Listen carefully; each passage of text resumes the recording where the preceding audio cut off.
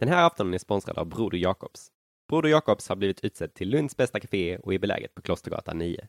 Gör som Studentafton och införskaffa ert nybakade bröd och era rykande färska bullar. Ingen annanstans än hos Broder Jakobs. Studentafton sponsras av Pretty Flowers i Lund. En butik för just dig som älskar vackra, innovativa och klimatsmarta säsongsblommor året runt.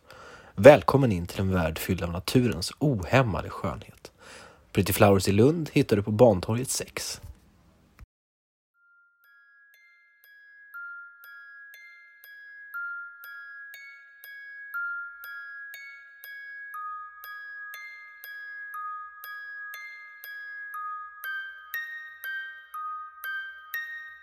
Ryssland har egentligen engagerat sedan 1979, sedan man gick in i Afghanistan, har ju pratat om en period av nästan ett halvt sekel. Och egentligen bara några få år som du kan räkna på din hand, då den ryska militären inte har varit aktiv någonstans bortom, utanför ryska federationens gräns.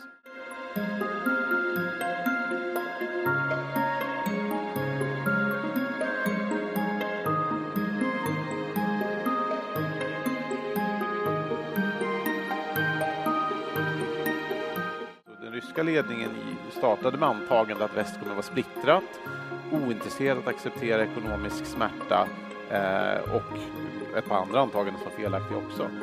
Och det stämde ju. Alltså det västliga ledare var beredda att göra sanktioner innan kriget startade. Ja, det var här och idag så är vi här.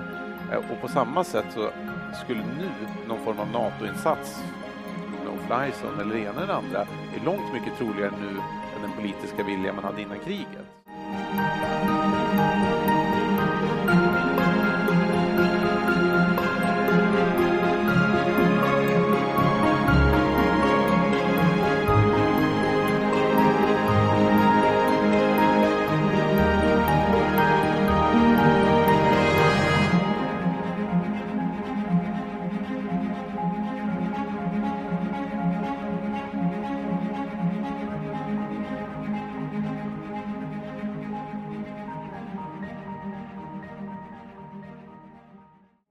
Afton önskar er alla jättevarmt välkomna till kvällens studentafton. Madina heter jag och är förman för Studentafton-utskottet.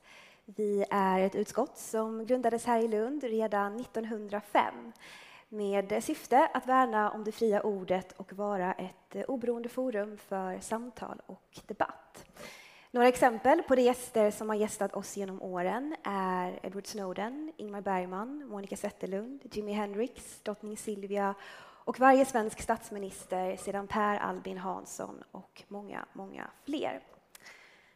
Den 24 februari i år vaknade vi alla upp till en ny världsordning. Ryssland inledde en invasion av Ukraina och sedan dess har ingen lämnats oberörd.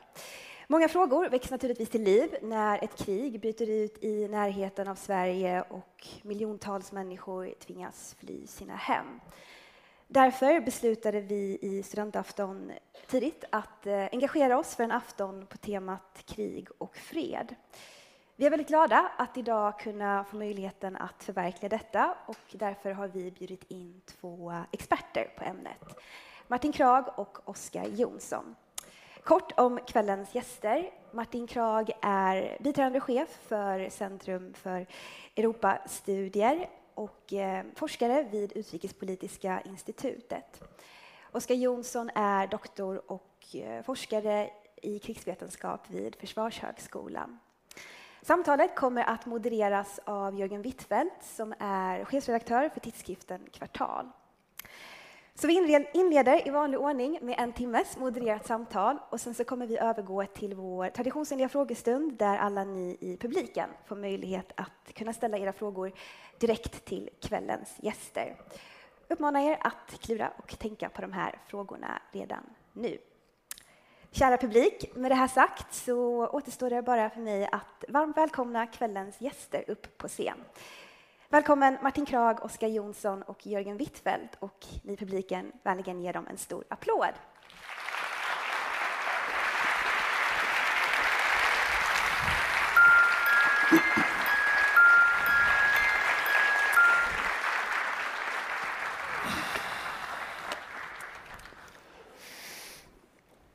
Precis som Madina sa, för 7 veckor sedan snart så ändrades läget i vår del av världen på ett sätt som är svårt att överskatta, tror jag. Ett grannland till Ryssland invaderades och sen krigets start har det egentligen bara blivit värre. Vi har nåtts av fruktansvärda vittnesmål som är rätt svåra att ta in. Det är bilder från platser som den ryska armén nu har dragit sig tillbaka ifrån och ortsnamn som Bucha, Borodjanka och så småningom också, tror jag, Mariupol kommer att läggas till raden av platser i historieböckerna som får kalla kårar att löpa längs ryggraden när man hör dem. Ukraina har hittills mot alla odds lyckats försvara sig på många håll, men trots att den fria världen, får man väl kalla den, hjälper till med vapen och moraliskt stöd, så står de ändå ensamma inför det här övervåldet. Frågor väcks ju när sådana här saker händer, precis som Madina sa, och några av dem, varför hamnade vi här? Och vad betyder det för oss här i Sverige? Vad skulle kunna sätta stopp för kriget? Hur kommer vi i västvärlden med lite perspektiv och se tillbaka på vårt eget agerande, och kommer krigsförbrytarna någonsin att straffas? Jag tänkte att vi skulle börja, Martin och Oscar, med den där morgonen den 24 februari. Martin, hur fick du reda på att den här invasionen hade inletts? Jag för min del stod i löpande kontakt med bekanta som har jobbat där och bor i Mariupol. Så en av de vänner till mig som just hade kommit därifrån ringde mig tidigt torsdag morgon och väckte mig och berättade att kriget har nu börjat, och sen så började telefonen ringa stup i kvarten. Och så det var på det sättet helt enkelt. Så du fick egentligen nästan reda på det innan vi vanliga mediekonsumenter fick höra talas om det? Jag minns inte exakt vad klockan var, men jag väcktes ju väldigt tidigt. Och vad var din första tanke då när du fick höra det här? Min första tanke var ju att det har varit en 8 år lång mardröm där det här hela tiden har funnits i medvetandet som det värsta tänkbara scenariot från hur den här konflikten ska kunna eskalera, och nu har vi vaknat och mardrömmen har blivit verklighet. Hade du då kunnat föreställa dig det vi nu ser av avrättade civilister och det här enorma övervåldet som ryssarna tycks begå i Ukraina? Det var exakt de här bilderna man fick på näthinnan, för vi har sett det förut. Vi har sett det historiskt, vi har sett inte bara hur Ryssland krigar, men även Ryssland givetvis från tidigare Ukraina, Georgien, Tjetjenien, Syrien. Så vi vet hur krig bedrivs, vi vet vad konsekvenserna blir för människor. Oscar, vad var din första tanke när det stod klart att det skulle bli en fullskalig invasion faktiskt? Ja, alltså min första tanke var nog faktiskt, det låter ju hemskt att säga, men jag trodde det skulle börja tidigare. Alltså någonstans var ju uppgifterna som bland annat publicerades i början av december så i slutet av januari. Och hela de sista dagarna inför det så var det ju så intensivt till en grad att media redan hade vaknat. Så jag hade liksom vaknat 05.45 och åkt in till tv-studion och pratat om det. Så att på den torsdag morgonen då hade jag ändå redan mentalt förberett mig för att när jag vaknar och tittar på telefonen imorgon, då kommer kriget kunna startat. Det trodde jag på måndagen, det trodde jag på tisdagen, det trodde jag på onsdagen. Och sen blev det på torsdagen. Sen finns ju en massa rykten om att Xi Jinping bad Putin att vänta till OS var klart. Det var därför det tog längre tid och så vidare och så vidare. Nej, men en enorm sorgsenhet var den första känslan. Liksom. Ingen av er tycktes vara så där väldigt överraskade. Samtidigt kan jag säga som mediekonsument, flitig mediekonsument, att jag uppfattade nog att ganska många människor, experter, inte kanske er kategori, men politiker och människor som har varit tidigare ambassadörer och allt vad det var, hela tiden sa att det här kommer inte ske. Så personligen kände jag mig ändå ganska lite blåst och överrumplad. Kan ni förstå det? Kan du förstå det, Oscar? Att det var många som tänkte så? Ja, jag kan absolut förstå det. Och någonstans så vill man ju inte tro att det hemskaste av hemska som ändå kriget innebär, att det ska komma till sanning. Och tittar man runt i Europa så enligt rapporter så åkte amerikanska regeringsföreträdare runt till de europeiska ledarna och visade det här underrättelsen har vi, kriget kommer. Och till framförallt Tyskland, Frankrike sa vi ser truppuppbyggnaden, men vi tror att det är för coercive diplomacy, alltså för att skrämmas och för att få ut någon politisk vinning och sen kommer de kliva ner. Så att när till exempel Tysklands underrättelsechef då fick panikexfiltreras från Ukraina när kriget drog igång och att de inte hade listat ut det, så ska inte du känna så dåligt att inte lista ut det. Men jag tror att det för min del så började i början av november när en väldigt god kollega sa Oscar, det här är någonting helt annorlunda. En kollega som är väldigt duktig på att titta på ryska militärövningar och trupprörelser. Det här är någonting helt annorlunda. Och sen så veckan efter det åkte CIA-chefen Bill Burns till Moskva, vilket är väldigt ovanligt, för att prata om exakt det här. Och sen så i början av december så kom ju New York Times ut med uppgifter som visade stämma till punkt och pricka. Att Ryssland avser bygga upp 175 000 man på gränsen för att genomföra en stor militär operation. Så att jag tycker att det har varit en tågkrasch i slow motion. Martin, om världen trots allt hade varit lite bättre förberedd på det som Putin uppenbarligen hade bestämt sig för långt tidigare, fanns det någonting där de sista månaderna som hade kunnat göras annorlunda för att faktiskt förhindra detta som nu sker? Ja, det finns ett datum då alltså det är vad som följer de här frågorna noga under lång tid. Men inte liksom, jag sitter inte med liksom någon direkt access till CIAs liksom underrättelser. Men den 15 december förra året så stod det ju klart att Ryssland kommer att eskalera. Och det var ju när de skickade det här brevet med en lista på ultimatum till sina amerikanska motparter och sen till EU och OSSE och så vidare. Och då så sa de ju rakt upp och ner att om ni inte accepterar våra krav då kommer vi att vidta så kallade militärtekniska åtgärder. Och det kan ju såklart betyda lite vad som helst. Men det är uppenbart att de skulle eskalera samtidigt som det var uppenbart att deras krav inte skulle accepteras från västsamfundet. Så där och då så borde man ju i alla fall ha insett att nu gäller det att bistå Ukraina på alla tänkbara sätt. Så jag tror att när historieböckerna skrivs så en av de saker man kommer se som ett misstag i framtiden är att man inte utnyttjade det här fönstret fram till februari på att stötta Ukraina mer. Det hade varit mycket enklare att skicka in materiel och göra det svårt för Ryssland att komma in så här djupt på det ukrainska området som de nu har gjort.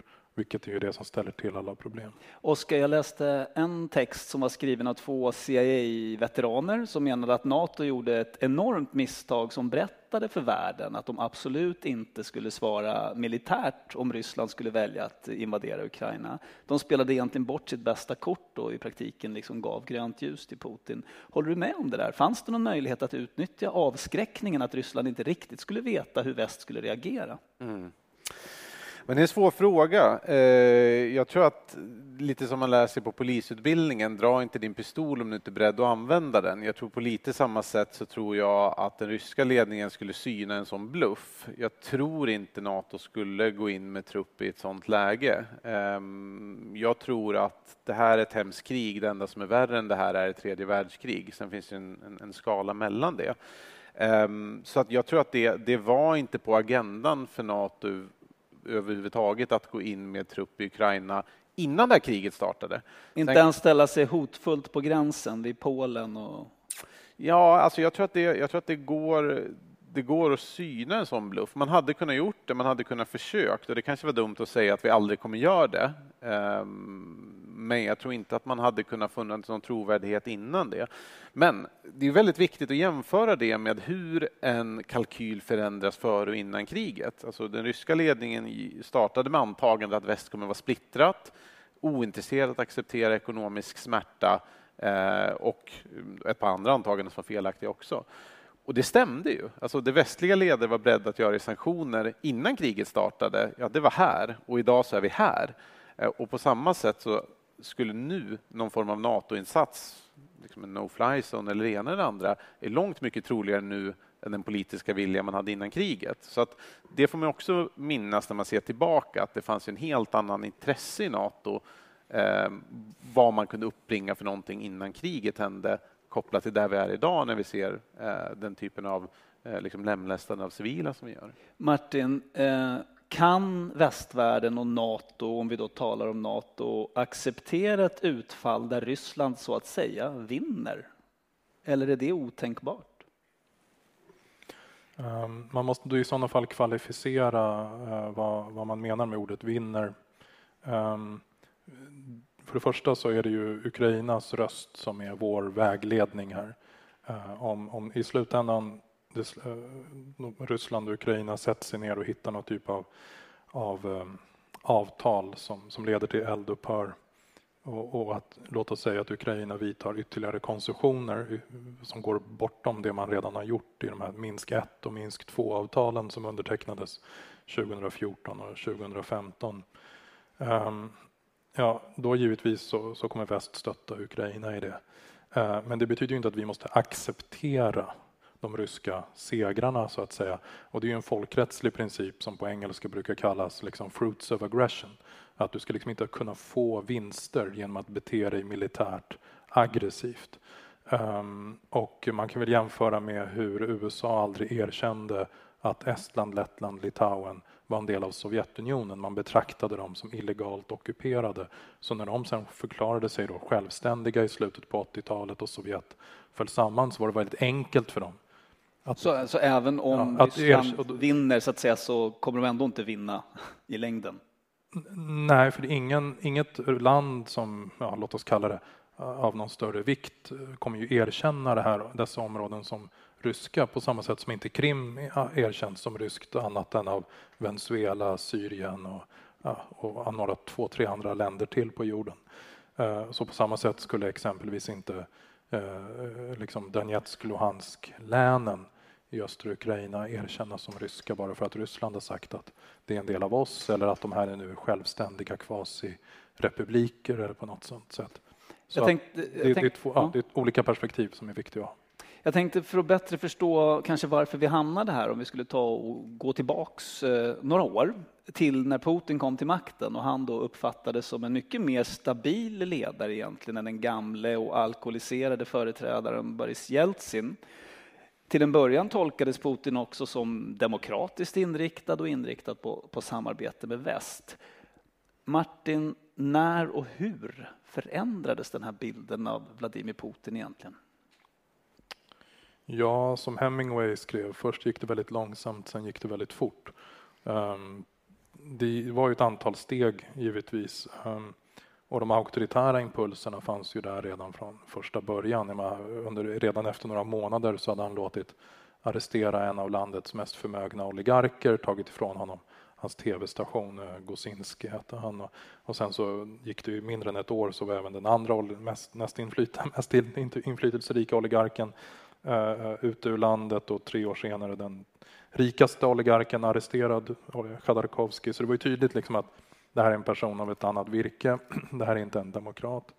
Men det fanns ju en förhoppning om att Ryssland skulle liksom ändå uppnå någon typ av stabilitet, därigenom någon typ av ekonomisk modernisering som på sikt skulle leda till demokratisering. Och det här var ju liksom ett antagande som var väldigt djupt rotat från 90-talet framåt, att liksom den här normativa konvergensen, att bara vi handlar med varandra, bara vi så att säga, höjer inkomstnivåerna i länder så kommer de att demokratiseras på sikt.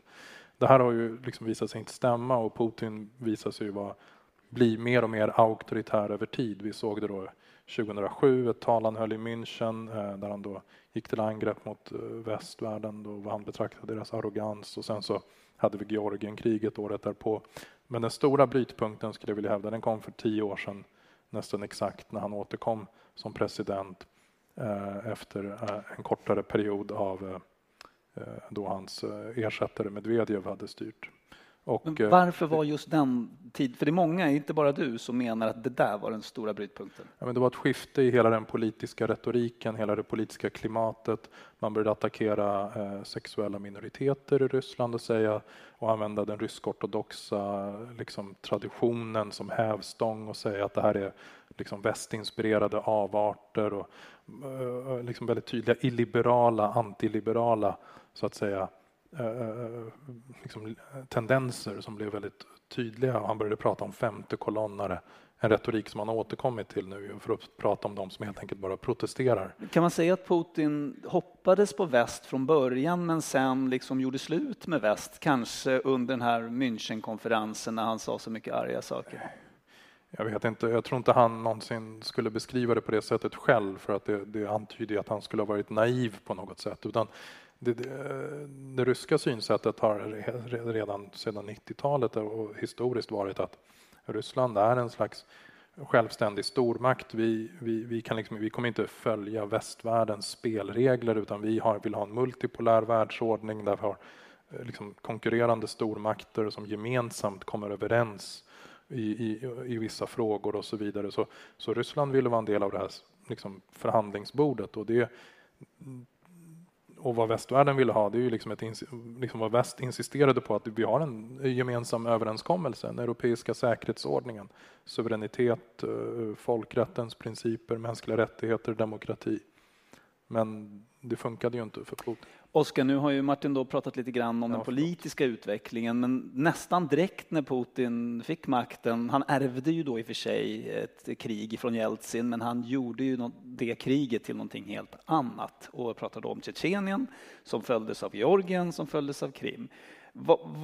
Hur har Rysslands militära förmåga och Rysslands beredvillighet att använda militärt våld för att uppnå politiska mål förändrats då under Putins tid? Nej, men verkligen. Jag vill bara också spola tillbaks lite kopplat till föregående. Jag satt och grävde i det där, och första gången jag hittade tydlig antivästlig retorik hos Putin, det är nog 2003 efter Beslan-attacken, där han säger att det här är väst. Och som ni säger, han startade ju väldigt egentligen provästligt med en charmoffensiv. Vi hade statsbesök med Tony Blair, skaffade en vänskap med Silvio Berlusconi och gjorde bland annat därefter stora gasaffärer, bland annat med TNK BP. British Petroleum har ju haft en stor del av ett stort samarbete där som Rosneft sedan tog ägande över. Så att det började med mycket stora förhoppningar, och de levde ju ända fram till, skulle jag säga, 2014 i Sverige. Fredrik Reinfeldt finns on the record och säger, jag pratar med mina kontakter där som är affärsmän och det ser bra ut. Man vill egentligen inte ta tag i Ryssland, se Ryssland som ett problem då.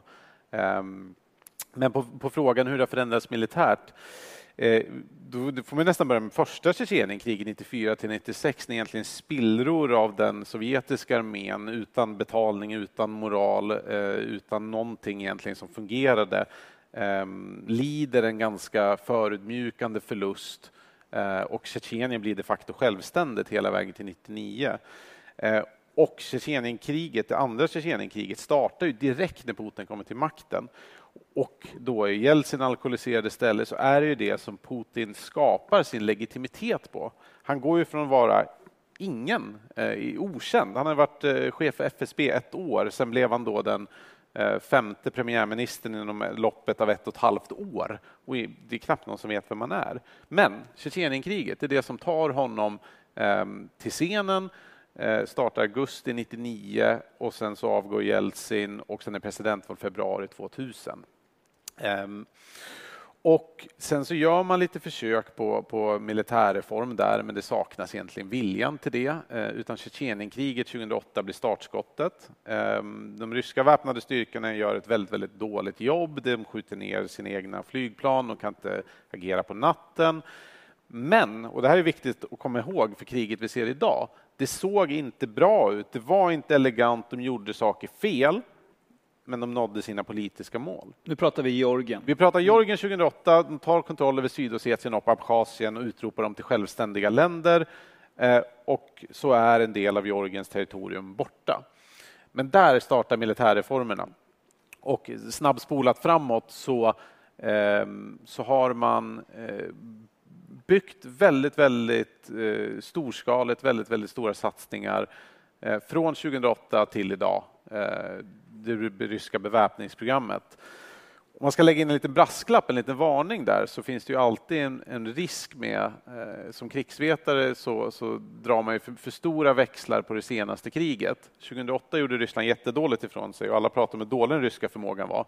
2014 så lyckades man ta Krim nästan blodlöst, delar av östra Ukraina väldigt, väldigt bra. Och då blev liksom de ryska väpnade styrkorna så här stora. Samma sak efter Syrien 2015 när man lyckades med sin operation där. Medan nu är jag orolig att vi kommer tillbaka på de kan ingenting, de är jättedåliga. Gud vad dåliga de är. Vi kan utveckla det mer senare om vi vill. Men är det inte konstigt ändå att vi hoppades då i väst på ett fredligt Ryssland så länge och agerade som om de i huvudsak inte hade de här krigiska ambitionerna. Men när man då tittar tillbaka så är det krig efter krig efter krig och väldigt brutala krig, inte minst då Tjetjenien. Ja. Hur kan vi liksom ha läst så fel, om man nu får säga det, som Martin kan svara på? Nej, men det är ju kognitiv dissonans när så att säga, verkligheten inte stämmer överens med det man önskar ska vara verkligheten. Jag menar, Oscar nämnde första Tjetjenienkriget 94. Men det var ju bara 5 år efter det att Sovjetunionen hade lämnat Afghanistan. Och däremellan hade du haft, du nämnde Abchasien, det fanns ju första Abchasienkriget 91-92. Du hade Transnistrien, konflikten i Moldavien, den ryska militär, sen Tadzjikistan och Nagorno-Karabach mellan Armenien och Azerbaijan. Och sen hade du då första Tjetjenienkriget, som stod slut 96. Så var det bara 3 år utan krig. Så startade andra Tjetjenienkriget som sen övergår i en slags operation som pågår till 2008. Precis då startar Georgienkriget. Och sen så går det bara några år till. Och så har du Krimannekteringen, sen 1 år till så har du Syrieninterventionen. Och sen har du hela de här utdragna konflikterna som pågår ända fram till nu. Vi har en storskalig militär konflikt. Så Ryssland har egentligen engagerat sedan 1979, sedan man gick in i Afghanistan. Har ju pratat om en period av nästan ett halvt sekel. Och egentligen bara några få år som du kan räkna på din hand. Då den ryska militären inte har varit aktiv någonstans bortom, utanför ryska federationens gränser. Om vi tar Krim, som ju ändå beskrevs som något kvalitativt annorlunda. Här går Ryssland in och annekterar en annan suverän stats territorium. Reaktionerna på det var starka, men ändå inte så starka. Begicks det något slags misstag där, när man ändå kanske de facto lite grann accepterade det här? Oscar, vad säger du? Verkligen, alltså det här var ju någon form av förnekbart, vilket förnekbarheten i de så kallade små gröna männen som kom in på Krim, det var inte att de inte hade en rysk flagga där och i övrigt rysk material. Förnekbarheten i det här, det var att Ryssland stirrade västledare i ansiktet och sa: vi vet att ni inte vill göra någonting åt det här. Vi vet att ni hellre vill handla, låtsas som att det regnar, inte sanktionera oss och allting blir bra. Vi ger er en möjlighet att låtsas som att ni inte vet vad det är som försiggår. Och det gjorde man. Och sen gick det 4-5 dagar någonting och sen var hela Krim taget. Och då var det så här, men det är nog ryska trupper då. Och jag tror att det någonstans, jag tycker det här speglar hela säkerhets- och försvarspolitiken. Att man vill egentligen inte tänka på det.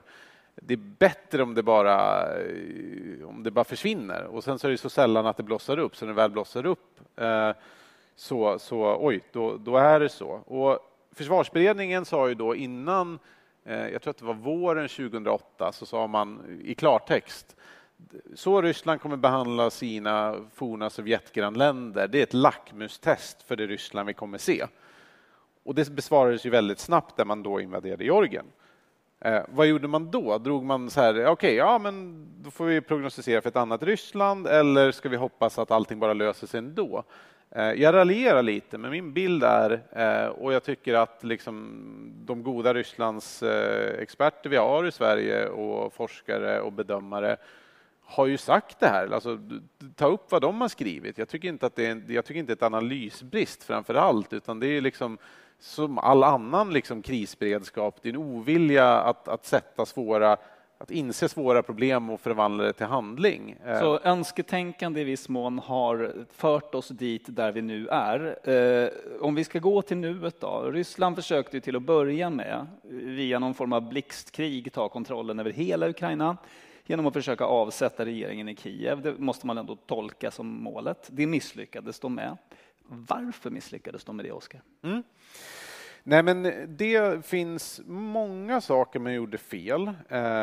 Det ena är, jag tror att man, av allt att döma har man agerat på väldigt, väldigt gynnsamma antaganden och förhoppningar. Önsketänkande där också? Alltså. Ja, och jag tror att mycket av det kommer från 2014.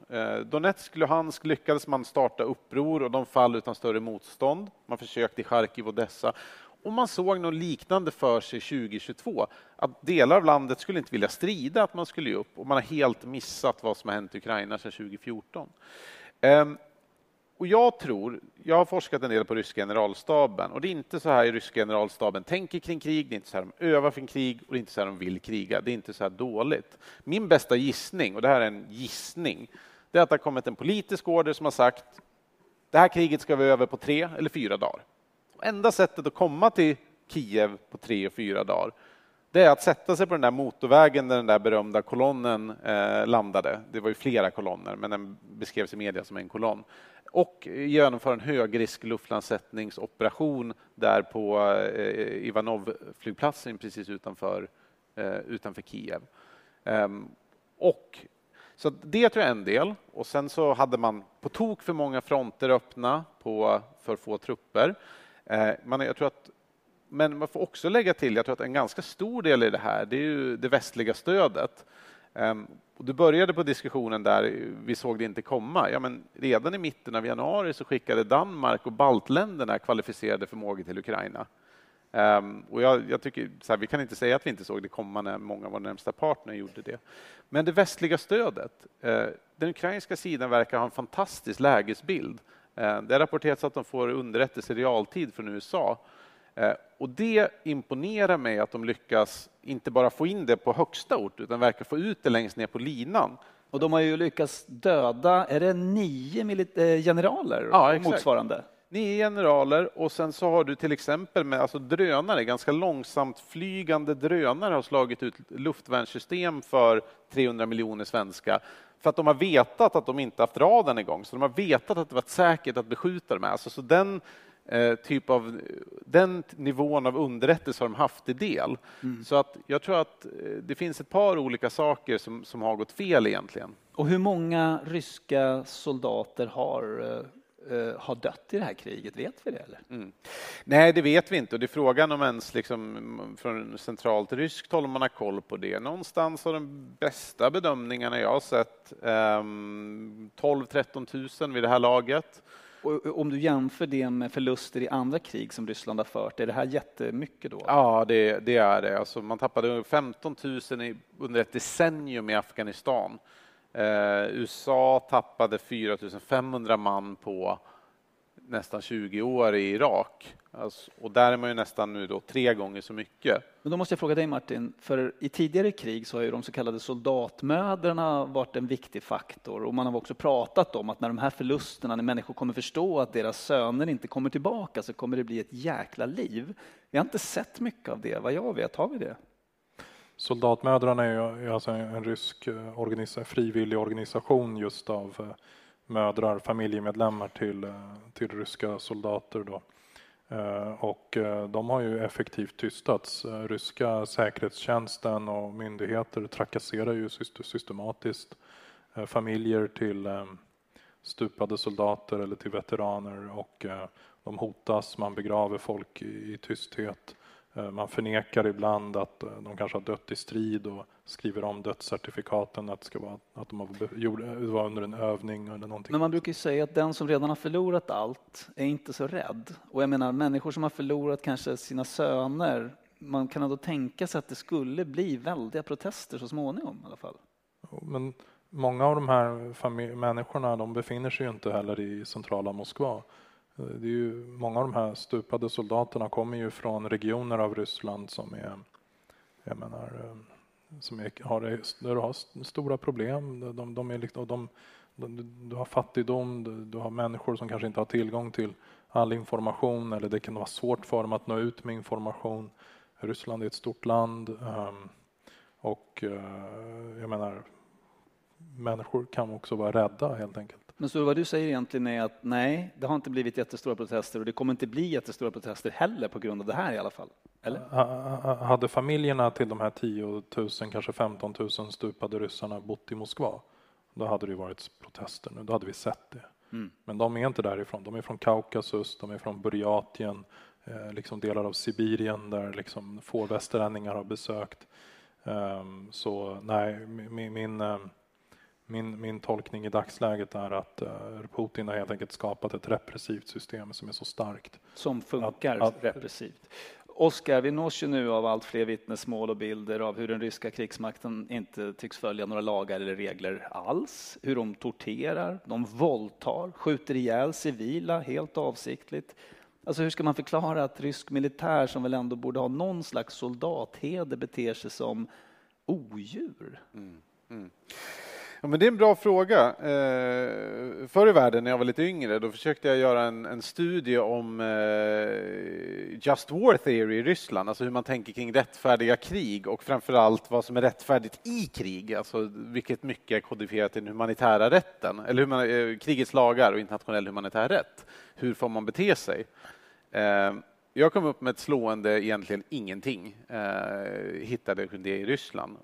Och man kan titta på det ganska empiriskt, att hur har det sett ut i de andra krigen?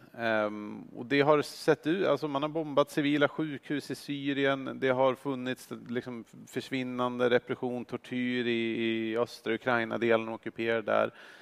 Så att Tjetjenien kan vi ju liksom, den typen av liksom brott mot mänskligheten som vi såg där är ju enorma. Man raserade ju hela liksom Groznyj med marken, just för att man hade svårt bland annat att strida i bebyggelse och liksom egentligen desperation.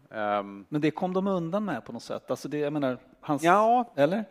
Ja, alltså det där är ju i Putins historieskrivning så en av de sakerna han fortfarande argast över med väst, att det var så mycket kritik med de övergreppen som gjordes i Tjetjenien.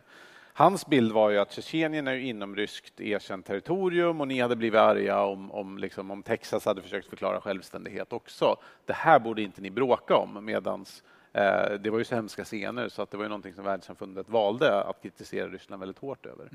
Martin, om vi uppehåller oss lite vid de här uppenbara eller troliga krigsförbrytelserna. Jag lyssnade häromdagen på den här mustaschprydde talespersonen till Putin, Dmitrij Peskov. Där får ju han en massa frågor om det här. De visar till och med upp filmer på hur en kvinna skjuts när hon cyklar in på en gata. Allt är fake. Allt är skådisar, allt är liksom false flag operations. Tror han på det någonstans? Eller hur kan han liksom vara så skamlös? Det är en del av liksom den politiska logiken. Och man har använt den typen av retorik många gånger förut. Jag tror att världen fick upp ögonen för just 2014 med Krim-annekteringen, då Putin först säger att vi är inte där, det har inte med oss att göra. Och sen så går han ut och säger, haha, det var jag hela tiden, titta vad smart jag är. Men det är ert fel. Men det är ert fel ändå, och så vidare. Och sen efter nedskjutningen av det här civila passagerarflygplanet MH17 i juli samma år, så producerade ju ryska statsmedier kanske 20 versioner om vad som hade hänt. Alternativa versioner som inga av dem överensstämde med verkligheten. Och sen vid Syrien när vi har haft de här, när FN och flera andra internationella organisationer har dokumenterat de här angreppen med saringas då i bland annat Aleppo, så har ju Syrien och Ryssland då i FNs säkerhetsråd stått och sagt att det också är sådana här skådespelare, alternativt att rebellerna har dödat sig själva för att få Assad att se dålig ut. Men tror du att de anar den här gången att de faktiskt kan hamna inför skranket på något sätt? Att de kommer att ställas till ansvar, eller tror du att de känner sig immuna? Målet för dem nu är nog att undvika ansvarsutkrävande. Tidigare har de nog inte känt sig hotade vad gäller rättsskipning. Syrien fanns liksom inget internationellt engagemang för Syrien, men med Ukraina har det blivit annorlunda, och sen har det hänt mycket annat däremellan också med de här kemiska stridsmedelsangreppen mot oppositionella ryssar. Den här mannen i Salisbury i Storbritannien och Alexej Navalny inne i Ryssland med flera. Så det har hänt en hel del också liksom sedan 2014-15. Och ju mer pressen ökar, desto mer desperata kommer de ju bli för att upprätthålla den här fasaden. Men det är klart, den kommer ju att kollapsa vid något tillfälle. Och många av dem är säkert nervösa, i alla fall för vad framtida historieböcker kommer skriva och hur deras Wikipedia-sidor kommer se ut när deras barnbarn googlar och sådär. Alltså, jag tror inte jag är den enda som känner en ganska stark vanmakt inför det här när man ser bilderna från Butja och när man också kanske anar vad som har hänt på platser som Mariupol. Oscar, är det helt uteslutet med någon form av ingripande för att få stopp på det här? Är det så självklart att det leder till tredje världskriget? Nej, men det är det inte. Det är relativt uteslutet, men problemet är ju att, alltså återigen, jag tycker jämförelsen med sanktionerna är ju ganska talande. Liksom så här långt var vi beredda att gå när vi i fredstid satt och förutspådde hur långt vi skulle kunna gå, så här långt har vi gått. Och jag tror att liksom beslutsfattare agerar framförallt i en politisk kontext och en politisk dynamik. Och när det här trycket ökar, någon måste göra något, mer måste göras, ska vi kunna liksom bara se på det som sker. Då kan man komma till en annan analys än så här, hur smart är det om två kärnvapenmakter skjuter på varandra. Men nej, och sen så finns det, jag tycker man ska nyansera liksom det här digitala tredje världskrig eller inte. Det är ju alltid upp till det är ju en ömsesidig interaktion i parterna i en konflikt. Turkiet sköt ju ner ett ryskt stridsflyg som kränkte turkiskt luftrum. Det ledde inte till att NATO och Ryssland fortsatte skjuta på varandra. Det skulle kunna vara så att NATO säger så här, vi upprätthåller luftförsvar i Ukraina, sluta. Men det är väldigt svårt att överblicka. Och det är väl det är ju därför liksom det finns en risk för tredje världskrig. Men jag säger inte att den är given. Jag säger att det skulle kunna gå. Martin, det sägs att Putin, eller vissa i alla fall som har följt honom länge, säger att det enda han förstår, det är liksom råstyrka och övermakt och sånt. Ligger det någonting i det? Att de här sanktioner och protester och ni ska minsann hamna i Haag, det skiter han rätt mycket i. Jo, som en tumregel kan man väl säga att det antagligen stämmer. Sen finns det ju olika påtryckningsmedel och jag menar väst har ju fortfarande ett enormt ekonomiskt övertag som vi än så länge inte har valt att utnyttja, vilket är det ryska beroendet av att exportera olja och gas. Och det är ju framförallt då Tyskland, Österrike och några andra länder som är väldigt ovilliga att ändra på det beroendet av att de importerar det här då. Men vad de gör är att de skickar ju då hundratals miljarder kronor varje månad till den ryska statskassan då. Och nu har de ju sagt att inom 1 till 2 år ska vi börja liksom trappa ner det här. Samtidigt som de stänger ner kärnkraft, för att det är tydligen så farligt nu.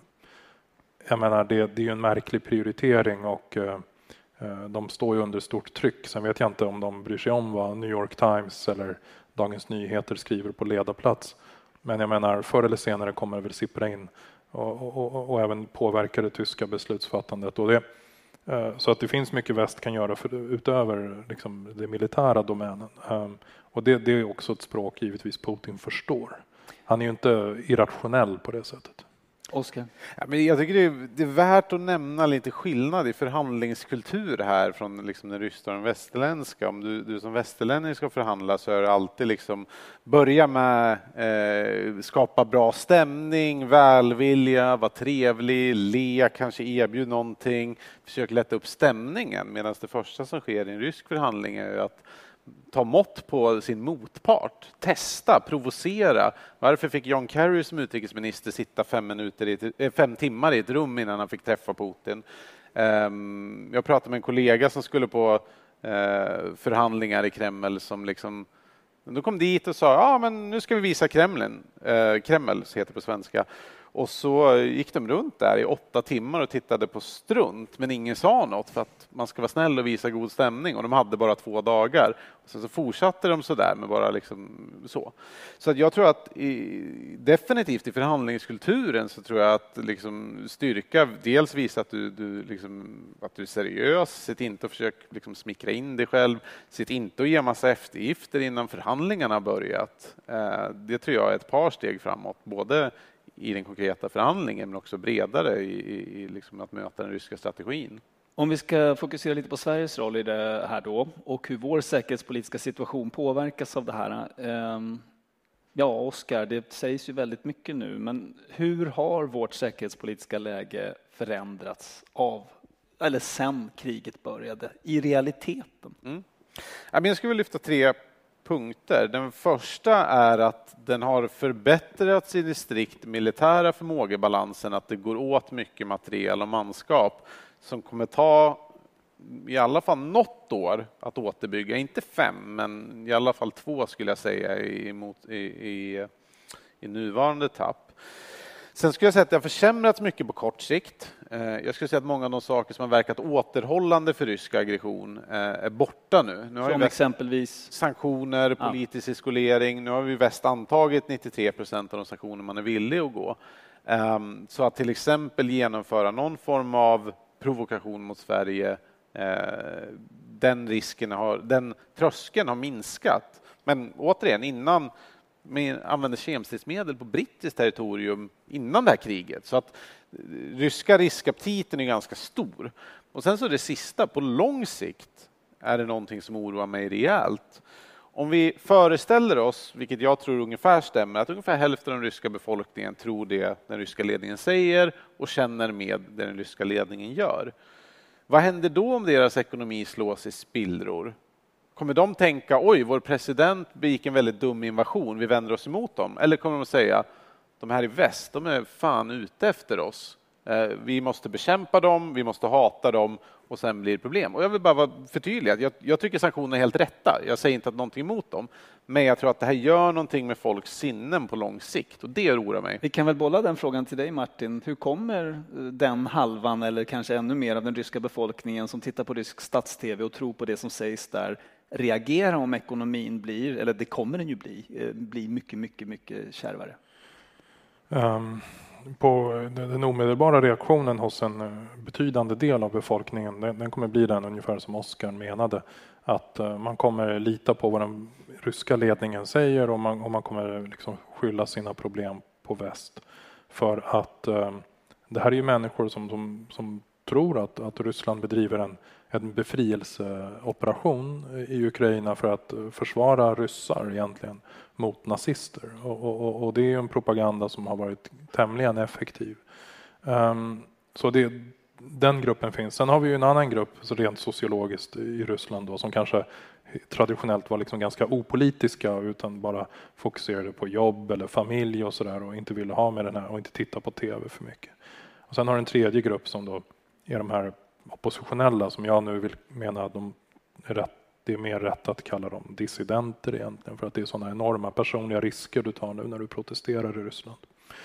Och liksom de här 3 grupperna kan ju liksom skifta i proportion över tid också. Och den stora så att säga, gruppen som kan fälla det här, det är ju gruppen i mitten, de här opolitiska som varken har stöttat Putin eller gått emot honom. Och den gruppen kommer ju antagligen avgöra liksom putinismens framtid som system. Intressant, vi tappade dock lite fokus på Sverige insåg jag här. Nu verkar mycket tala för att Sverige ska ansöka om medlemskap i NATO. I alla fall en del tyder på det.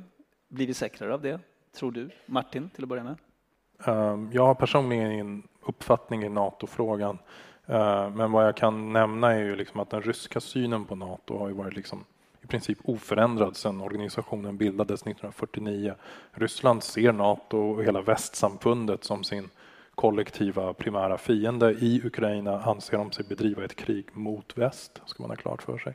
Det är ju vi som stödjer de här nazisterna. Så liksom NATO är ju deras mentalitet, liksom det yttersta uttrycket för det här.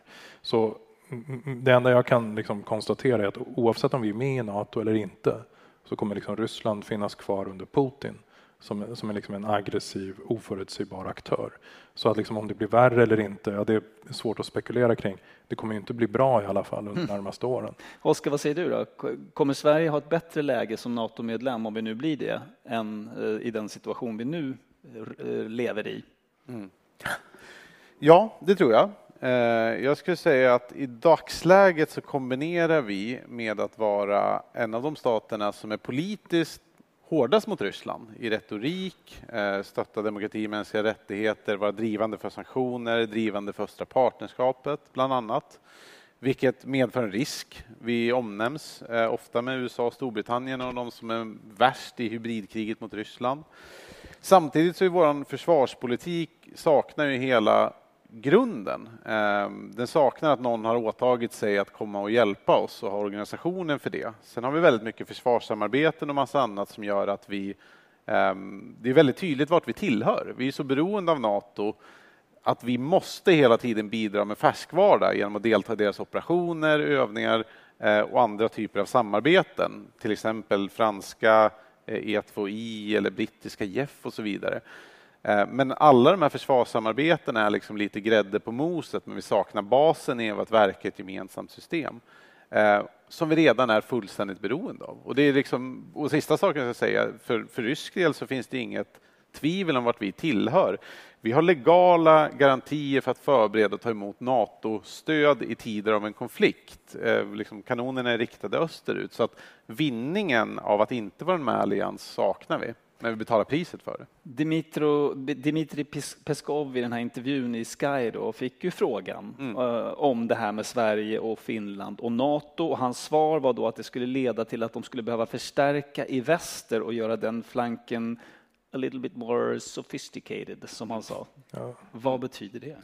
Nej, men det viktigaste att förstå med rysk retorik i NATO-frågan och i kärnvapenfrågan, för de är exakt likadana, det är att de har allt att vinna på att få det att verka så läskigt som möjligt. Att de är beredda att använda kärnvapen och att de är beredda att göra någonting dumt vid ett NATO-medlemskap. Men att ge sig på då världens största militärallians i ett läge när runt 85% av ens markstridsförband är bundna i ett krig i Europas största land, Ukraina. Det är svårt att se att de skulle lyckas med det. Det är min bedömning. Om vi ska avslutningsvis titta lite framåt då. Kriget är nu alltså inne på den 7:e veckan och det tycks som att Ryssland laddar upp då för ett rejält angrepp i östra, eller de har ju redan inlett det faktiskt, i östra delen av Ukraina. Martin, vad kan vara målet med det? Vad skulle de kunna nöja sig med, så att säga? Jag vill komplettera lite det som Oscar var inne på när han pratade om de här militära aspekterna på kriget. För att jag skulle vilja hävda att själva drivkraften är djupt ideologisk egentligen. Putin har blivit mer och mer besatt av Ukraina. Han betraktar Ukrainas självständighet som en anomali, ett historiskt misstag som måste åtgärdas, och att det liksom är ett rättfärdigt krig som han bedriver. Och att Ryssland har varit utsatt för en rad oförrätter sedan 1991. Och den här ideologiska komponenten är extremt stark, och den har också kommit att prägla hela det politiska styret i Ryssland. Och det betyder att även om man nu har, så att säga, prioriterat om att, så att säga, angripa framförallt ryska Donbass och de östra länen, Donetsk och Luhansk, så skulle jag vilja hävda att det finns inget som talar för att det är nödvändigtvis i slutet. Utan det kan helt enkelt vara en helt ny fas av en konflikt som kan bli mycket, mycket långvarig, och där de ursprungliga målen mycket väl kan ligga kvar, vilket är att i praktiken tillintetgöra den ukrainska nationen. Det verkar ju, Oscar, som att ukrainarna är beredda och i princip slåss till sista man. Vad kan det innebära? Det är så lätt att svänga sig med de här termerna, men om vi pratar om vad det faktiskt kommer innebära i form av förlust av liv och egendom och så vidare. Nej, men verkligen. Alltså, ukrainarna är beredda att slåss till sista man. Nu har det gått ungefär en månad som man sagt att Mariupol faller om 2 dagar. Senast i förrgår kom det rapporter att de får slut på ammunition där. De har inte haft något vatten på flera veckor. Men man får ju vända på frågan. Vad händer om de inte fortsätter slåss? Då har vi ett Bucha, då har vi ett Borodjanka eller ett Mariupol. Och jag tror att det finns en stark känsla i Mariupol att man slåss för resten av Ukraina. Att de får möjlighet att få in mer vapen, man får mer tid att det går sämre politiskt för Ryssland, kanske hoppas på en rysk politisk kollaps och så vidare. Så att vad det kan innebära i liv, det tror jag väldigt mycket. Jag tror att men också tror jag att de är väldigt stärkta över hur överraskande bra det har gått hittills för dem. Så Mariupol, som sagt, man kan ju få lite ont i magen när man tänker på de som är där inne och då har att välja mellan att bli avrättade med nackskott efter tortyr eller att slåss tills det är slut. Den motivationen, jag vet inte, jag har inte varit soldat på riktigt, men jag antar att den är rätt stark då liksom. Varför ska man lägga sig? Ja, men verkligen, och det är ju någonting, alltså för att ta tillbaka till Clausewitz som beskrev ju kriget som liksom krigets treenighet, som liksom rationaliteten, slumpen och känslorna. Och att någonstans så startar ofta krig med något övervägande att ja, men vi vinner på det här eller så. Och sen så slumpen handlar ju väldigt mycket om hur det går. Men sen så när kriget är igång så kickar ju känsloaspekten in. Och det enorma hat det uppbringar om du ser dina landsmän avrättade med nackskott i Bucha, så kan liksom den här kalkylen slå över till men kan jag knäppa 10 av dem innan jag går, så är det rätt. Det är rätt för mitt land, det är rätt för andra säkerhet och det är värt det. Så. Om vi har en sån dynamik att vänta oss nu då, Martin, vad kan det här tvinga fram för svåra beslutssituationer för ledarna i väst som ändå mest sitter på läktaren och ser det här hända? Jag tänker att det kan ju bli fler, som Oscar var inne på, fler Bucha, fler Borodjanka och så vidare. Ja, det kommer ju tvinga fram många olika beslut. I Tyskland måste man besluta sig för vad som är värst, 0,5% fall av BNP eller 20-30 till Mariupol. De står fortfarande och funderar på det. Det kommer ju leda till stora splittringar i EU. Det riskerar till och med, skulle vilja hävda, att slita sönder EU på sikt, för att så många länder, framförallt Centraleuropa men även Italien och andra länder, vänder sig mot det här. Och vi har också en problematik med liksom politiska val i olika stora länder i väst som kan påverka sammanhållningen. Men det stora frågan är ju vad som händer när viktiga grannländer eller länder i närområdet som Turkiet eller Polen, om de uppfattar att vår säkerhetspolitiska situation är nu på väg att förändras så radikalt i en negativ utveckling att vi är beredda att agera kanske på egen hand. Militärt? Exempelvis militärt, eller med att man skickar in liksom vapensystem som kanske angrips av Ryssland och det leder till att polacker dör exempelvis på ukrainskt område eller något i den stilen, eller en raket som landar fel och hamnar på polskt område. Har vi tredje världskriget då? Skulle du säga? Nej, det behöver vi ju inte ha, men ja, för att fortsätta om Clausewitz då, så han talade om krigets dimma, att liksom vi ser inte, vi kan inte se exakt fram i tiden nu, utan vi kan bara ana konturerna. Men om man ska spekulera om scenarios, risker, så är det ju liksom exakt sånt här som kan komma att ske. Ju längre kriget drar ut, ju fler den här typen av farliga situationer som uppstår och så vidare. Till sist bara kort då, vad tror ni kommer vara liksom rubriken i olika uppslagsverk om 30 år, när man liksom slår på det här liksom Rysslands angreppskrig mot Ukraina? Vad kommer vara det vi minns eller liksom tar med oss och som det här blev? Jag skulle vilja säga 2 saker. Det är det humanitära. Och det är att vi har sett början på slutet för Putins Ryssland. Vad säger du, Oscar? Ja, nej men det är många pigga, trötta och halvtrötta texter har ju börjat med. Nu ser vi slutet på liksom postkalla krigstiden, men jag tror att det skrevs redan 2014. Men jag tror att det här är slutet på postkalla krigstiden. Jag tror att det är som väsensskild svar på det här från 2014, då det var lite förnekbart. Folk sa att det värsta som hänt i andra världskriget, men man brydde sig inte egentligen. Och sen så lyckades man komma undan med symboliska sanktioner. det är helt uteslutet här. Det här har förändrat. Alltså, Tyskland har reverserat 30 års politik. Så att jag tror att det får det bli, och ursäkta om det är en trött spaning. Därmed ska vi öppna upp för publikfrågor, och då funkar det så att det finns 2 mikrofoner där ute, och jag har jättesvårt att se, men nu ser jag lite bättre. Där har vi mikrofonerna, bland annat längst bak. Och då ska vi se om det finns några frågor. Det verkar det göra. Längst bak ser i alla fall en som är nära mikrofonen som står upp. Kan du bara berätta först vad du heter och vilken fråga du vill ställa och till vem? Ja, jag heter Alfrida och min fråga är: det finns ett litet annorlunda sätt i det här kriget, och det är att jag har sett att hackergruppen Anonymous har gett sig in i kriget. Och jag undrar väl egentligen om det har någon effekt på kriget. Och den frågan får gärna den som känner sig bäst manad att svara på ta. Vem vill svara? Oscar? Ja, jag har väl dels sett dem, och de kan väl kanalisera ganska mycket kraft. Sen har ju mycket av den cyberkrigföringen i det här kriget varit, vad ska man säga, DDoS-attacker eller defacement, ganska simpla saker.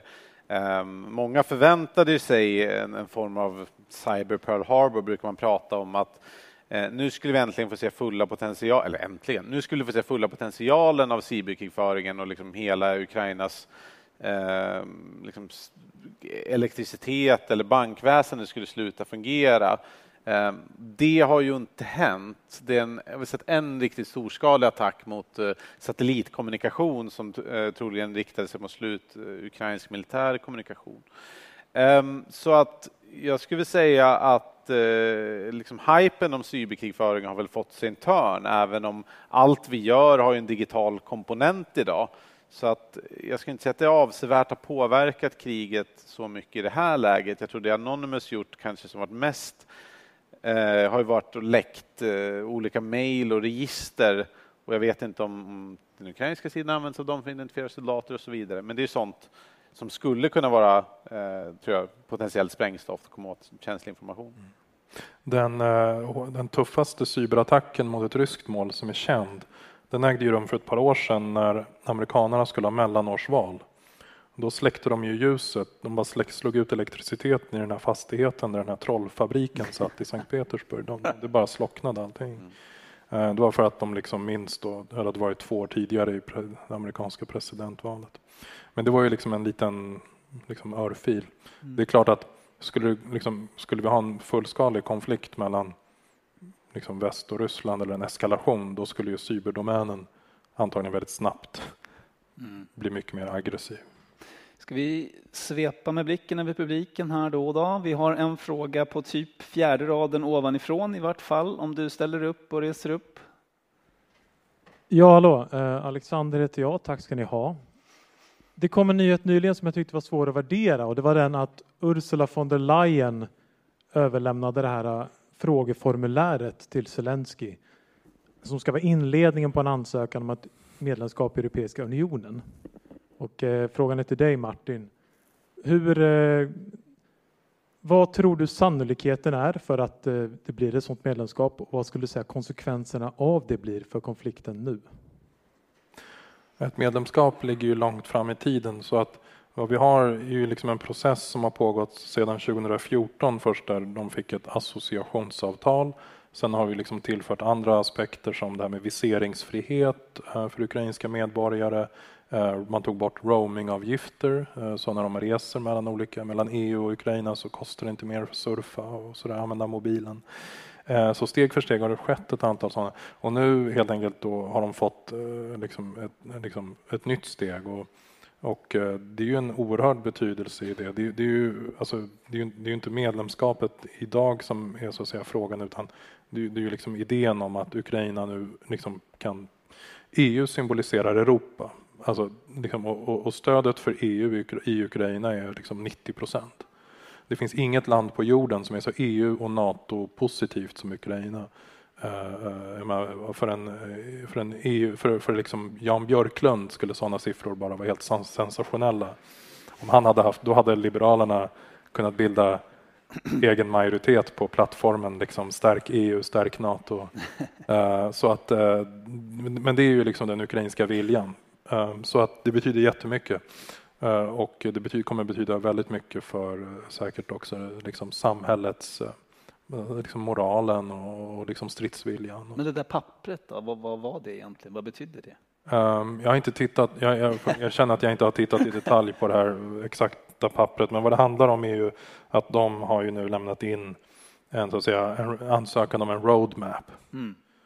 Och då finns det ju ett land som har haft en sån roadmap i liksom ungefär 30 år, vilket är Turkiet.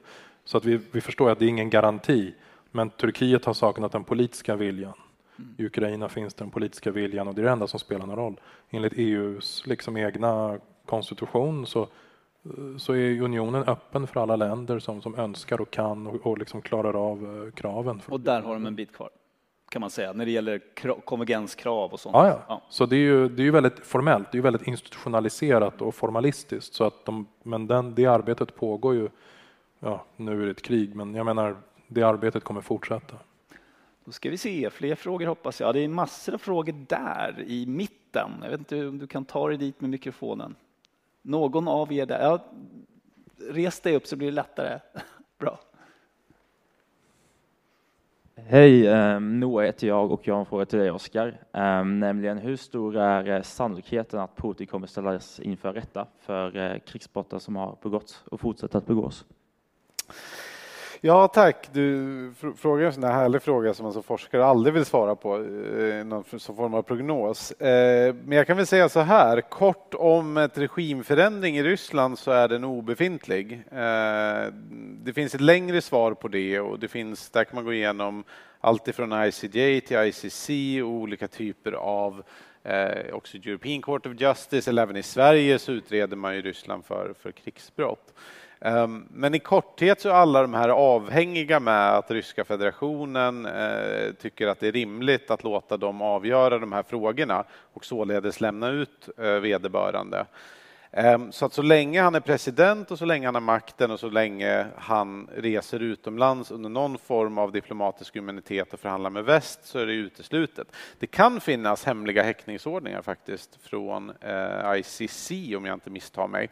Vilket skulle kunna innebära att om han var ute och reste skulle man kunna gripa honom. Men det håller jag som osannolikt så länge han är president, för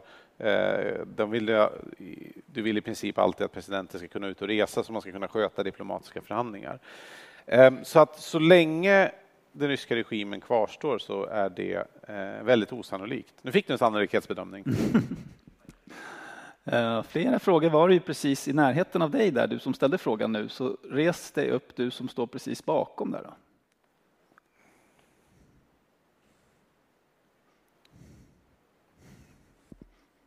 Ja, vi har inte snackat så mycket om ikväll om korruptionen och hur mycket fördärvar korruptionen för den ryska militären. Ja. Det är en bra fråga. Det är en sån här sak som Rysslands forskare ägnade väldigt mycket huvudvärk åt fram till 2008.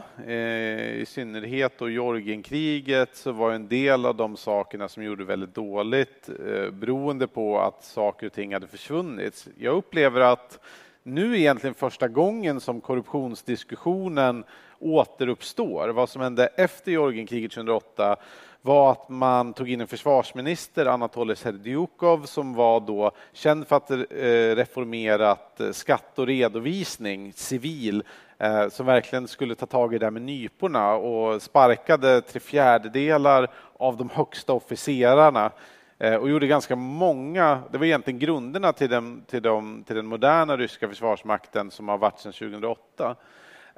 Så att jag upplever att egentligen så dog ganska mycket av diskussionerna ut fram tills nu, då de egentligen återuppstod när det verkade saknas liksom drivmedel, logistik och mat, och så frågar man, är det någon som har sålt det här? Och det är viktigt att se kopplat till föreställningen om att officerare på frontlinjen verkar ha fått orden dagen innan kriget att det faktiskt ska bli ett krig. Så att många trodde att de som vanligt var ute på en övning och så kanske man hade med sig extra mycket drivmedel och passade på att kränga det någonstans eller andra delar. Så att det är väl det jag kan säga om hur det har diskuterats och rapporterats. Det finns där någonstans. Sen är frågan hur illa är det idag? Jag tror att det är bättre än vad det var 2008, men jag tror absolut att det finns mycket mer än vad det finns i svenska försvarsmakten.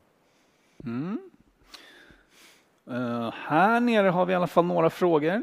Vi kan ta längst ut på flanken där. Det är svårt att se vem som räcker upp handen först. Isak heter jag.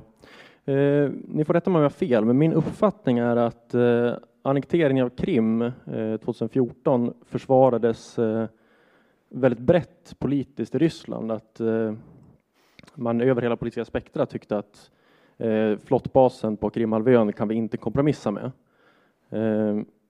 Även Navalny har sagt eller har försvarat annekteringen av Krim. Om det nu blir fred i Ukraina någon gång, där man på något sätt kommer överens om olika villkor, finns det någon möjlighet att Krimhalvön återgår till Ukraina eller i någon bredare mening väst? Att Ryssland skulle acceptera att flottbasen på Krim tillfaller väst? Och hur skulle det i så fall påverka Ryssland i framtiden? Den ukrainska utgångspunkten är ju att det här är folkrättsligt en del av det ukrainska området, och det är även så att säga omvärldens uppfattning att det är ockuperat. Skulle så att säga en politisk öppning uppstå där man kan förhandla om Krimhalvöns folkrättsliga status, så kan inte det uteslutas. Jag menar, det har hänt tidigare med omtvistade platser att du får så att säga särskilda fördrag som sedan fastställs och får folkrättslig status som undantag eller liknande. Åland är ett svensk-finskt undantag. Bosporen är ett speciellt turkiskt undantag där du har särskilda konventioner som styr. Och Krim skulle kunna kanske bli en liknande, och då kopplas det också till annat som ett ryskt skadestånd till Ukraina för den här förlusten. Vad Ukraina är villiga att gå med på, det är så att säga för tidigt att spekulera om. Men det är klart att en sån scenario kan inte heller uteslutas. Men min uppfattning är att vi i väst har ett ansvar, och det är att insistera på att upprätthålla folkrätten. För att om vi så att säga som utgångspunkt i en förhandling eller en diskussion spekulerar om de här frågorna, då öppnar vi upp för att men då kanske den estniska gränsstaden Narva kan omförhandlas också. Där är ju trots allt 90% etniska ryssar. Det är ju mycket, mycket mer ryssar där i förhållande till hela befolkningen än det var på Krim 2014. Så att det är ju en väldigt farlig Pandoras ask att öppna.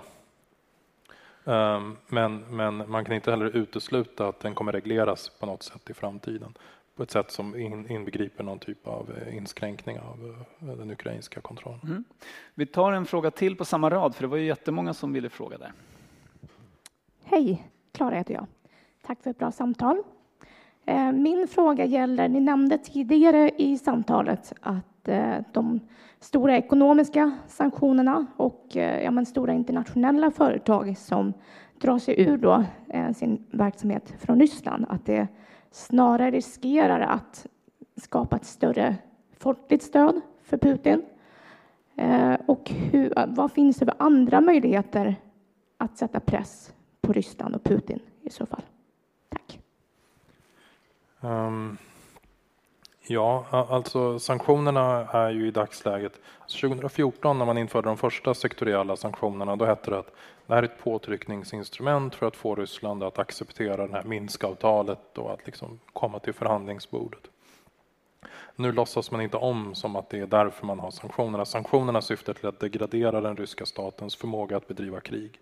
När de skjuter iväg någon typ av kryssningsrobot, så vårt mål är att det ska vara den sista i sådana fall. De kan skjuta iväg inom en kort tid, för att vi förnekar dem att få halvledare och komponenter och deras förmåga att utvinna olja och så vidare kommer att bli svårare över tid och så vidare. Där kan man ju såklart där kommer ju väst kunna öka pressen ytterligare, som vi var inne på tidigare med olja och så vidare. Men titta på Iran, titta på Nordkorea, titta på Venezuela. Det finns ett antal stater som har varit i så att säga, skottgluggen för extremt hårda sanktioner under lång tid, och det har inte varit en så att säga universallösning som på något sätt har förändrat dessa länder i grunden. Men jag tror att om man har målet med sanktionerna mer begränsat, nämligen att påverka så att säga, krigsförmågan, då fungerar sanktionerna. Sen kan man inte förvänta sig att de ska påverka den politiska utvecklingen i Ryssland, för det är alldeles för komplext. Det är för många faktorer som styr det. Sanktionerna är liksom för trubbiga för att uppnå det målet, men de är bra på det de syftar till, vilket är att liksom underminera krigskapaciteten. Men finns det några, som frågan avslutades, vad kan man då mer göra liksom, för att sätta press? Jag skulle vilja hävda att det är ju olja och gas som återstår. Ryssland har annars inte så många stora liksom, ömsesidiga beroenden mot omvärlden som går att påverka. Det som sker inne i Ryssland, det är ju liksom, det är bortom så att säga västvärldens kontroll.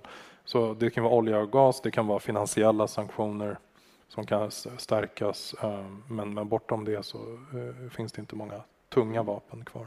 Då ska vi se, där i mitten långt fram, du i vita blusen kanske, eller tröjan? Ja, du.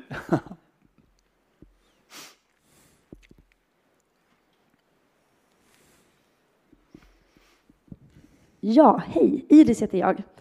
Min fråga är hur det kommer sig, om ni har någon åsikt då, hur det kommer sig att Ukraina har fått så pass stort internationellt engagemang när Rysslands tidigare krig, som ni nämnt, nästintill gått obemärkt förbi för gemene man. Jag tror det verkligen har med skalan att göra. Jag tror att 2014 så tog man ju först Krim i princip blodlöst, och jag tror att det var en del av det.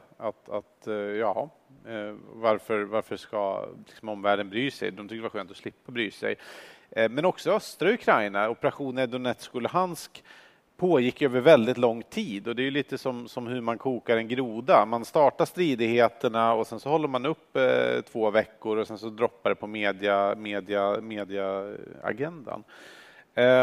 Och jag tror att det var liksom i skala mycket mindre, medan liksom senaste gången en stormakt i Europa invaderade sitt grannland och begick liksom storskaliga folkrättsbrott och etnisk rensning.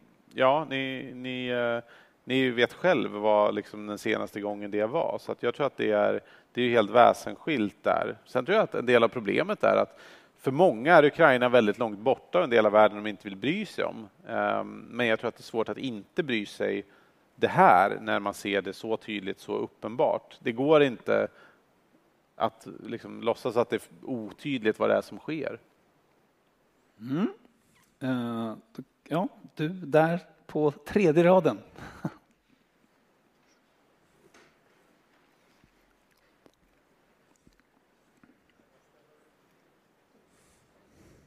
Titta vilket samarbete. Tack. Hej, Hanna heter jag. Jag förstår att det finns en stor rädsla för att om fler länder ingriper att det skulle kunna eskalera konflikten eller att fler länder blir inblandade helt enkelt. Men när man ser de krigsbrott som ändå begås mot civilbefolkningen i Ukraina, hur kan man ändå inte gå in för att skydda eller åberopa någon form av responsibility to protect eller liksom gå in för att skydda dem? Det är någonting som jag har tänkt mycket på när jag har sett bilder ifrån kriget nu. Och den som känner sig manad får jättegärna svara på det. Båda kanske. Ja, nej, men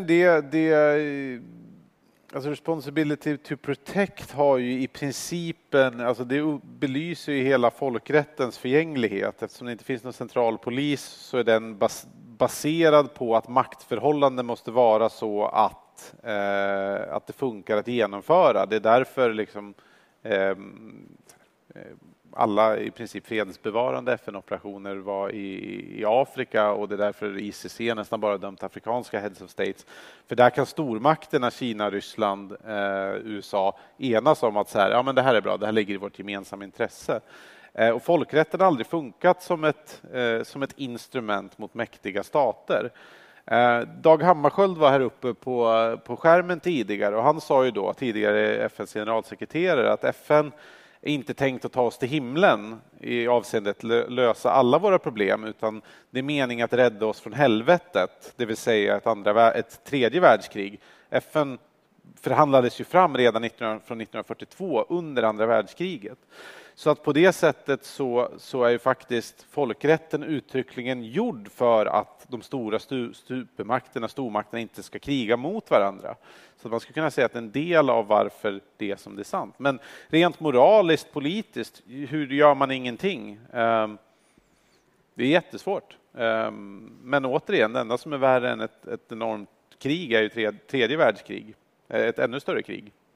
Man kan ju tillägga att rent folkrättsligt finns det en distinktion då det är ju inte right to responsibility to protect som skulle vara så att säga applicerbart i det här fallet, och värdnationen Ukraina skulle ju välkomna givetvis västmakternas intervention. Så där behöver du inte liksom åberopa något annat än så att säga den ukrainska rätten till självförsvar, så att säga FN-stadgans liksom grundprincip om att du har rätt att, så att säga, repellera en aggression från ditt eget territorium, och du har rätt att bjuda in vilka du vill för att uppnå det målet. Så här är det renodlade politiska övervägningar som spelar in. Så liksom folkrättsligt är det egentligen solklart. Då ska vi se. Där har vi en fråga. Ja. Då är min fråga så här, ett framtidsfråga med ett historiskt perspektiv. Ni nämnde att framtida historieböcker kommer förmodligen att se det här Ukraina-kriget som slutet på Putin-eran. Och då blir frågan vad som kommer efter. Är Putin produkten av ett månghundraårigt system som har fött ledare som Ivan den förskräcklige och Stalin? Eller är Putin en analomi där vi kan hoppas att få se ett annat ledarskap framöver, och vad krävs i så fall för att vi ska få se det ledarskapet? En lite ledande fråga. Tur att vi har någon som har skrivit en bok på det. Ja. Han är ju definitivt inte en anomali. Det finns ju, som du själv nämnde, historiska förlagor. Men det finns också exempel på motsatsen. Jag menar, det exempel jag brukar nämna för studenter är att Ryssland var det första landet på jorden som hade en konstitution som tillerkände både män och kvinnor lika rösträtt och yttrandefrihet och tryckfrihet. Den fick de våren 1917 efter att tsar Nikolaj II hade abdikerat. Men efter några månader kollapsade den staten, och makten togs av en liten grupp revolutionärer som kallade sig bolsjeviker, och de byggde Sovjetunionen som levde i 7 årtionden innan Ryssland fick demokratiska val igen. Och nu har man inte det längre. Så det har ju svängt. Ryssland har gått i olika pendelrörelser historiskt, och Ryssland kommer att svänga igen. Men det är långt dit säkerligen.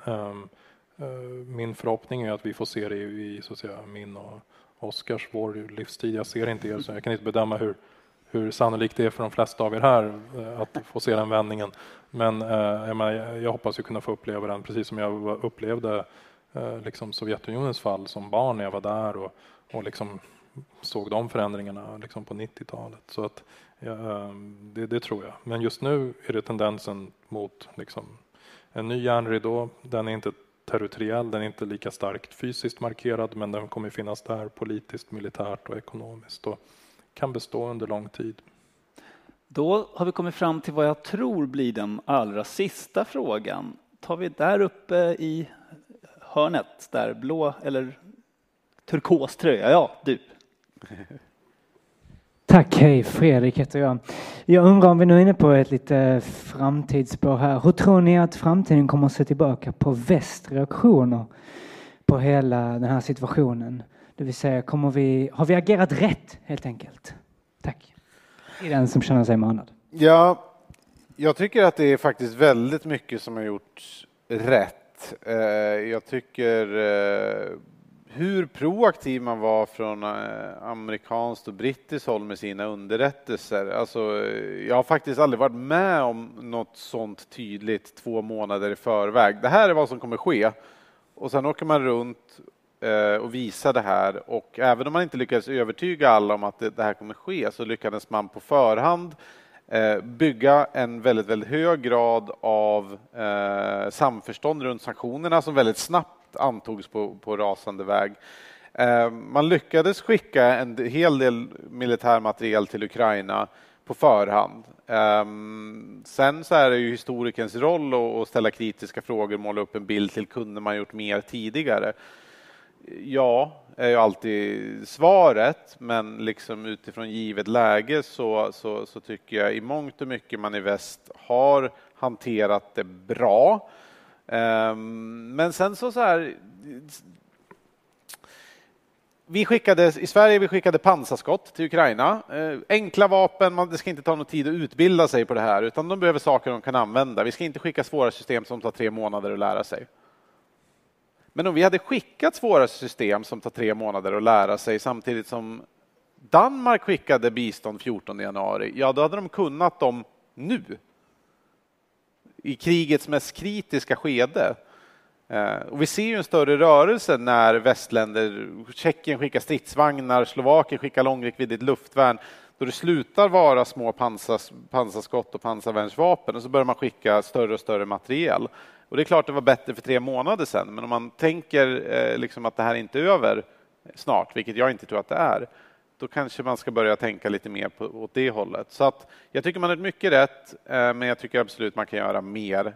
Och även kort om att börja liksom skjuta ner ryska plan. Och det är en jättesvår avvägning och jag förstår att man kan landa på olika sidor i den bedömningen, vad man tycker om det.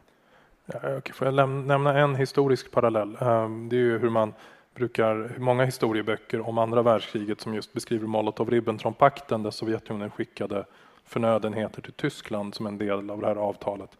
Det fortsatte man ju med ungefär 2 veckor efter det att Hitler hade anfallit Sovjetunionen. Och då brukar man ju i juni 41, och det brukar lyftas fram av historiker som exempel på att Stalin var liksom desorienterad och förvirrad i den här initiala fasen. Men nu har det ju gått 6 veckor och vi fortsätter ju att liksom pumpa in då miljarder euros och dollars till den ryska statskassan med olja och gas. Och det får man väl, där kan man väl ställa sig frågan vad framtida historiker kommer säga om det strategiska beslutet. Vi avslutar med en fråga kan man säga. Stort tack för alla smarta intressanta frågor. Stort tack Martin Kragh och Oscar Jonsson. Och då ska Madina från förmannen för Studentafton säga några avslutande ord, eller hur? Ja, vi vill naturligtvis också tacka Jörgen, Martin och Oscar för ert deltagande här ikväll. Väldigt tacksamt att låta Lunds studenter och allmänheten få engagera sig mer i den här frågan som är väldigt aktuell. Men så här, ni har fått väldigt många bra frågor från publiken. Men vi avslutar alltid våra aftnar med med samma fråga, och det är vem ni tycker att vi ska bjuda in hit till en framtida studentafton. Ni kan tänka fritt och brett. Det är allt från kungligheter till journalister, politiker. Jörgen, du ser lite... Alltså med tanke på vad vi har pratat om nu så vore det ju väldigt intressant att prata med Putin själv, kan jag känna. Vi pratar väldigt mycket om, men inte med. Så det får bli Putin. Spännande. Oj, men om jag inte behöver nämna ett namn så bjud in representanter för det ukrainska civilsamhället. För de som tidigast gav mig en förståelse av riskerna, farorna, vad som pågår, vad som skulle kunna ske på marken, det var givetvis de ukrainska rösterna. Tack snälla, Oscar. Ja, men jag måste ändå, vi pratade om det i logen, men Karl-Ove Knausgård, jag tycker det är för intressant för att låta bli.